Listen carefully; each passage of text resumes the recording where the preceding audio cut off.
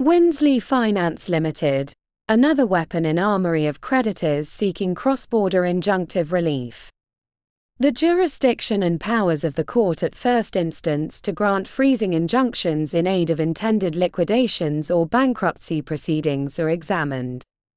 Does the court have the I jurisdiction, and E should it exercise its discretion to grant freezing injunctions on the application of unsecured creditors in aid of intended liquidations or extant insolvency or bankruptcy proceedings?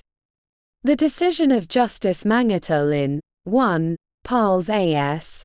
2. Daniel Perni v. Winsley Finance Limited, BVI HCM 2022-0123, the 29th of March 2023, answers this in the affirmative.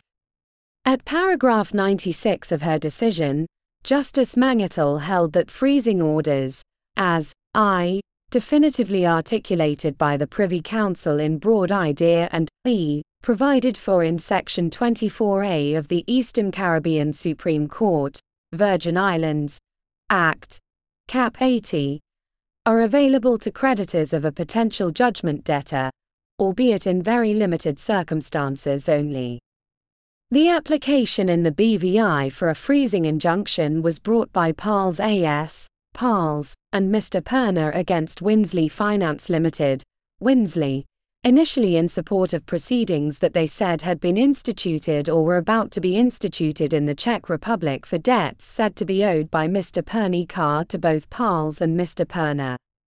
The BVI application was brought because Mr Pernika was believed to be the sole shareholder of Winsley, and so ultimately enforcement measures could be taken against Winsley as his asset. Winsley's only asset was a claim against the Government of Croatia for potential damages in relation to non-payment for a delivery of anti-air defense weapon systems during the mid-90s, potentially worth millions of dollars. Parles had, in fact, instituted a debt claim in the Czech Republic, but this claim was for a much smaller amount than Mr Perner's claim. Mr Perner, however, ultimately did not institute legal proceedings but instead elected to apply in the Czech Republic for the appointment of an executor to enforce the debt.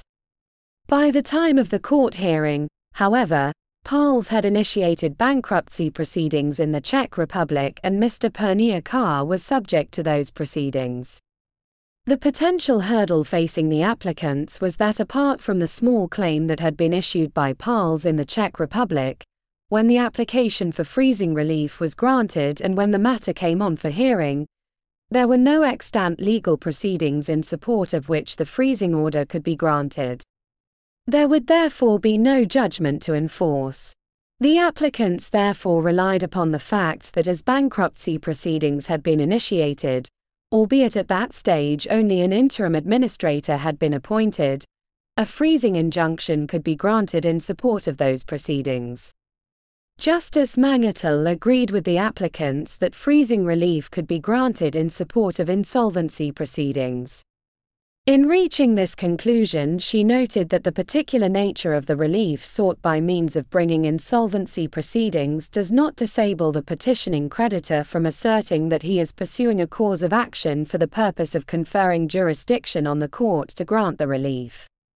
She considered that combining the reasoning in Egleton and Broad Idea, the court did have jurisdiction to grant a freezing order on the application of a petitioning creditor because the creditor is not disabled from asserting that he is pursuing proceedings that are of a nature that confer jurisdiction on the court. She noted, however, that as a matter of discretion there are good reasons why, if an application is to be made, it should be the liquidator, or provisional liquidator, who makes the application, and it would only be exceptional circumstances in which it would be possible for creditors to obtain freezing orders against potential judgment debtors of the company sought to be wound up.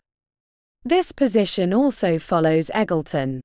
The judgment is clearly significant as it affirms that in some circumstances, albeit exceptional circumstances, although arguably there was nothing exceptional in this case, creditors can seek injunctive relief in the BVI in support of foreign insolvency proceedings. It also illustrates that this relief can be sought and obtained before such proceedings have even been instituted. Another, arguably less significant, aspect of this case is the fact that the initial injunction was obtained not only in reliance upon the debts of Parles and Mr Perner but on the basis of debts allegedly owned by two other individuals. The injunction was then obtained over the entire amount said to be owed to the four parties even though only two were applicants. It was later sought to add the two additional alleged creditors as applicants, but this application was refused.